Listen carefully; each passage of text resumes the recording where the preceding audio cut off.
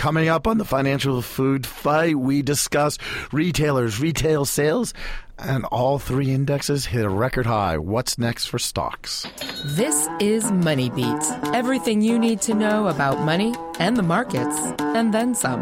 Now, Financial Food Fight. Hello and welcome. It's Friday, so it must be time for the food fight. Paul Vigna's on vacation. I don't know how we let that happen.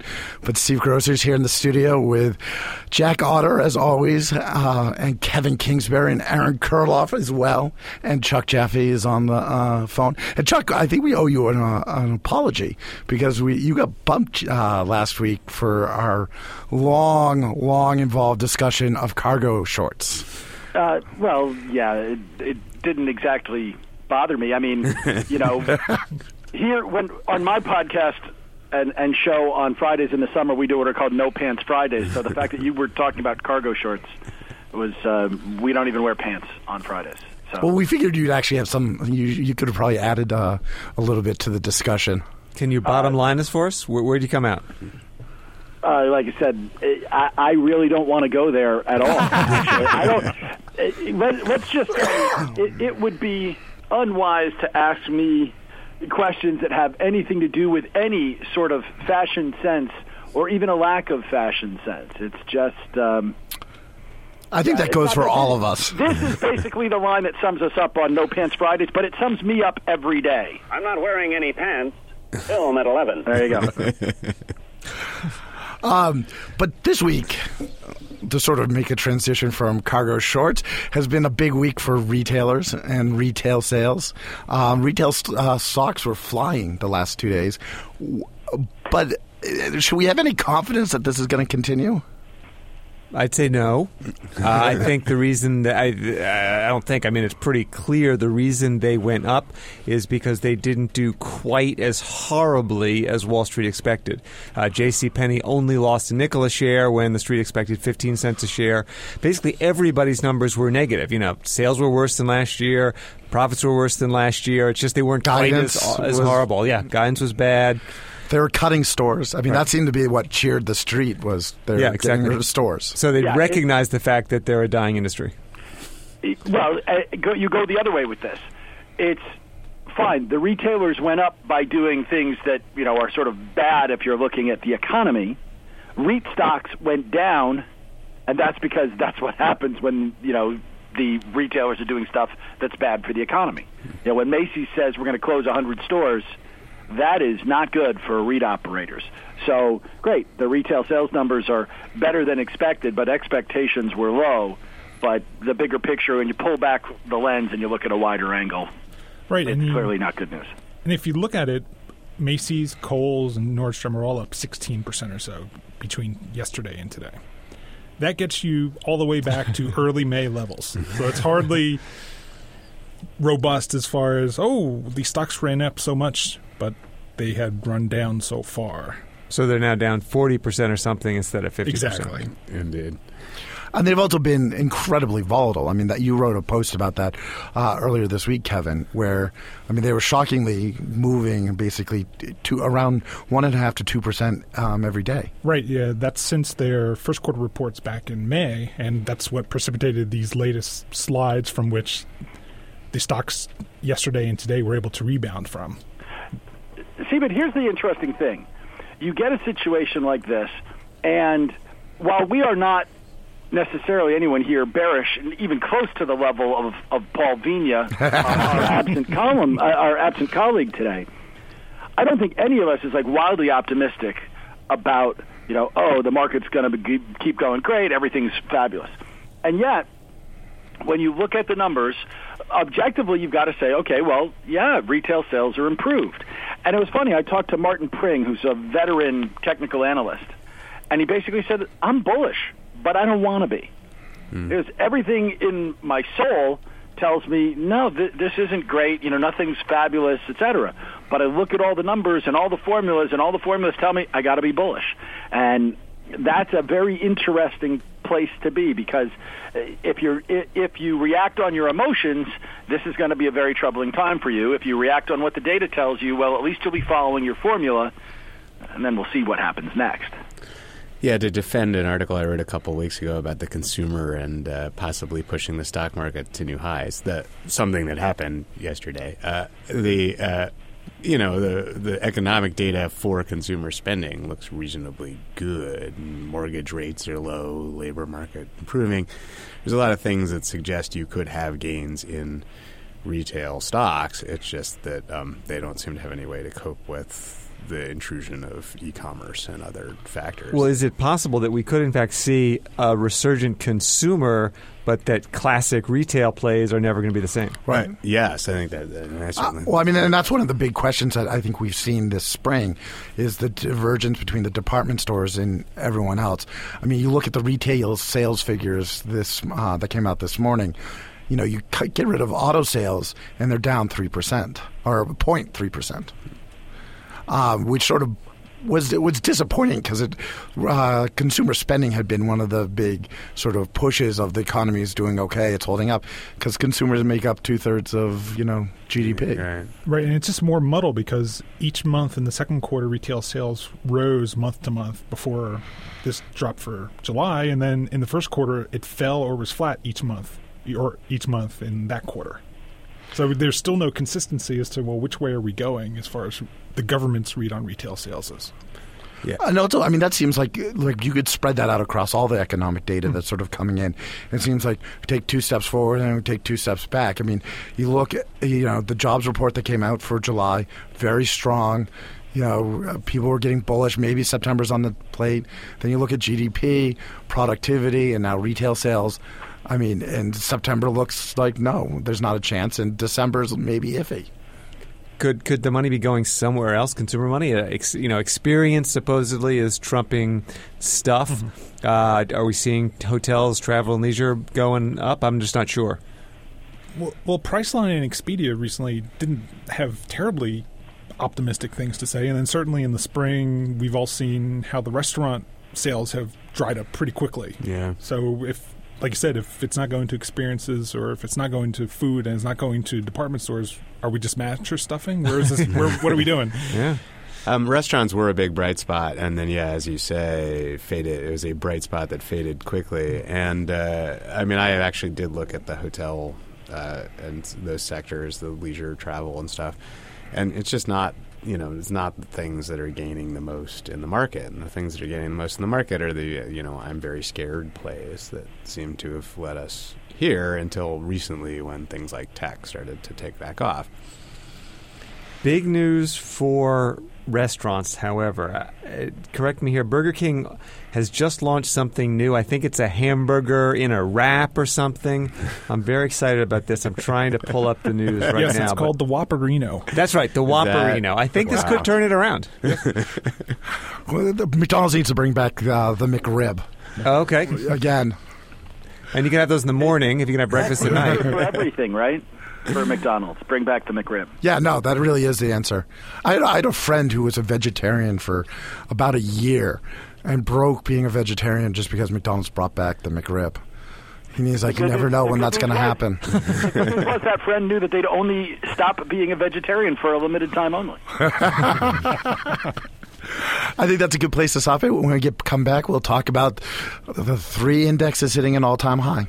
Hi, this is Paul Gigot, host of the Potomac Watch podcast. Join me and my colleagues every week as we dissect all of the latest happenings in Washington and on the campaign trail. Check us out at WSJ.com/podcasts and become a subscriber on iTunes, Stitcher, Spotify, and the Google Play Music app. WSJ Podcasts. Listen ambitiously.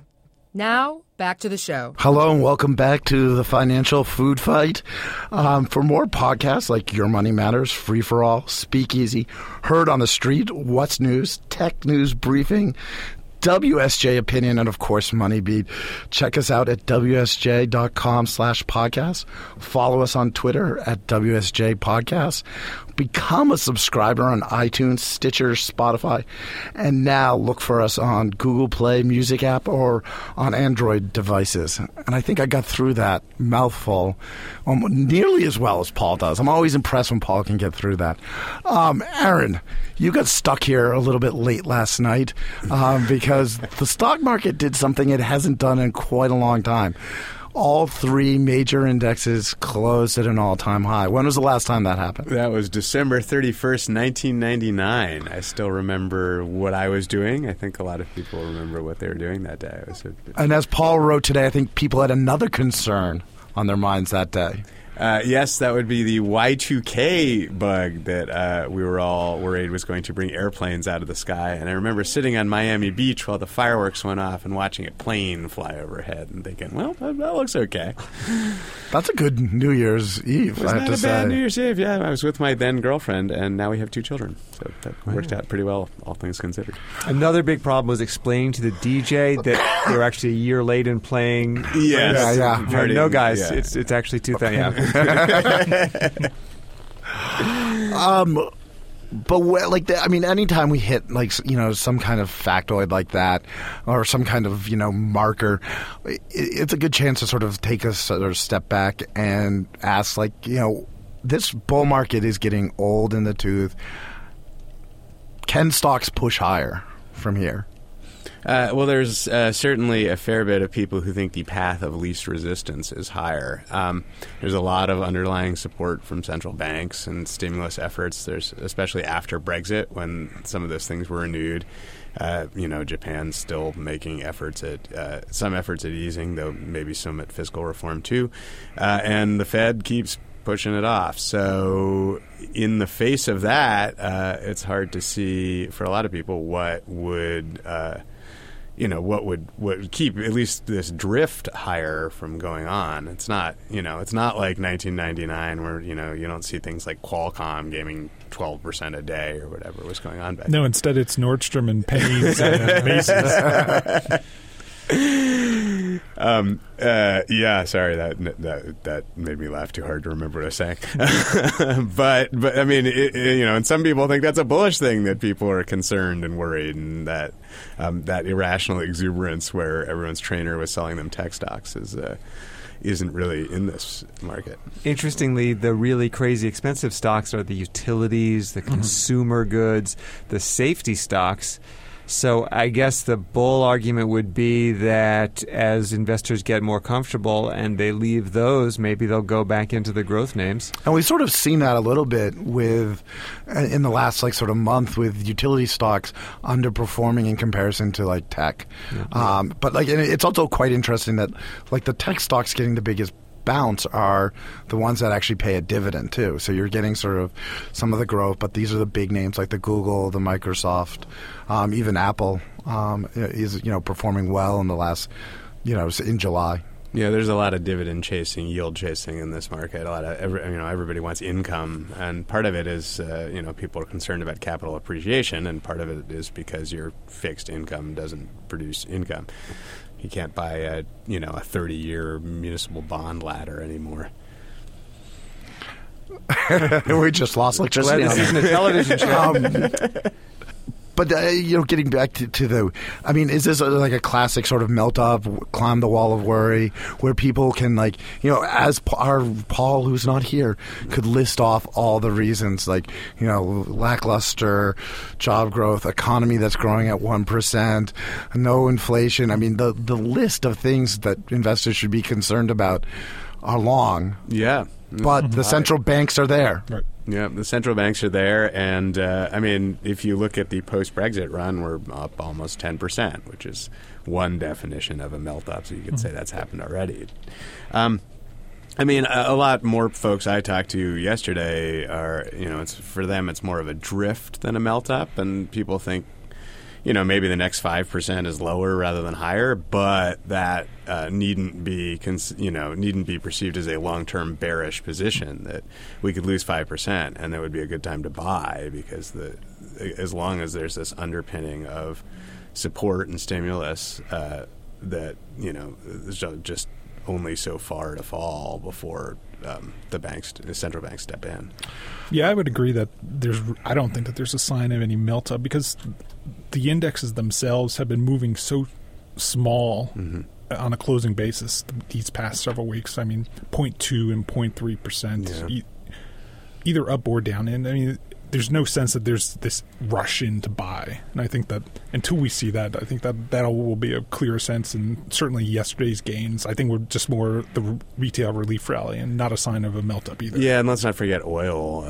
Oil prices went up a lot, and that pushed the energy sector higher, which, we've seen it go in both directions for, a long time now. And we've also discussed, recently oil's been pulling back, and it's how long can stocks sort of ignore that too. But we're in a classic sort of also late, sort of mid to late summer, sort of period where the volume's low. The markets aren't really, they're trading in a very narrow sort of range and slowly moving up, higher.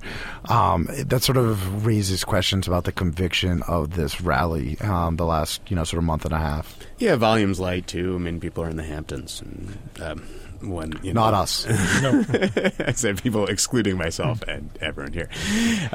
We're dealing with humidity that is unreasonable. Yes. The interesting thing, though, is right now, we're well past that the halfway point in the year. But it's interesting. A lot of the old sort of adages that you hear on Wall Street, January, how January goes, the rest of the year goes. Well, we're up, I think, 7% this year right now. Right. Sell in May, go away. Doesn't look like a good call. August is one of the worst months. August is up. This year has been the year that has proved a lot of the old Wall Street sayings wrong. Right. Or at least so far. Those are long-term, factors. You'd have to do it every year, right? Normally, you're supposed to pay investors to buy your bonds and not just take them. Yeah, exactly. And that is the really weird thing. And we have to do a little homage to Paul, who would be bringing this point up, who would have brought up long ago. When we talk about the central banks always being there, I mean, not only have they shot all of their bullets, but now they're shooting bullets backwards or whatever the correct analogy would be. So you got to think, what is the catalyst, to keep this economy going and the global economy going? I don't know what it is. No, that's been, I think, the big question we've been waiting for that for 7 years now, and it has not, sort of showed up. There was some hope that shale was going to be that, but that has, for 2 years now, disappeared. You say 7. I will point out that Reinhart Rogoff, before the crash even happened, not only predicted it, but said that these things typically take 7 years to resolve themselves. Yeah. So we're now in year 7. It'd be interesting to see what happens in 8. 7, of course, is just an average, so it could go a lot longer even and stick to their script. No, that was one of my arguments with Paul over these many years, was that this crisis was a much deeper than your typical crisis and was going to take a long time for us to get out of. We were going to be bouncing around on the bottom for a while before we could get. But then, conversely, we've also been on pace. I think it's like a recession every 7 years. So we're coming up on that one. So we're going one way or the other. The one interesting thing about the hangover is the Journal story yesterday about housing prices going up, but supply not coming online. And there's a great example. We built so many houses that we haven't really, to oversimplify, we haven't had to build any for 7 years. That could be the sort of catalyst that will help. Eventually people actually Corning started to manufacture fiber optic cable again after, they used up all the supply they'd made too much of in the 90s. So things like that could potentially be a catalyst. I think that's a good place to end today's food fight. This has been Steve Grosser with Kevin Kingsbury, Aaron Kurloff, Jack Otter, and Chuck Jaffe for a little bit was with us. Join us next week. WSJ Podcasts. Listen ambitiously.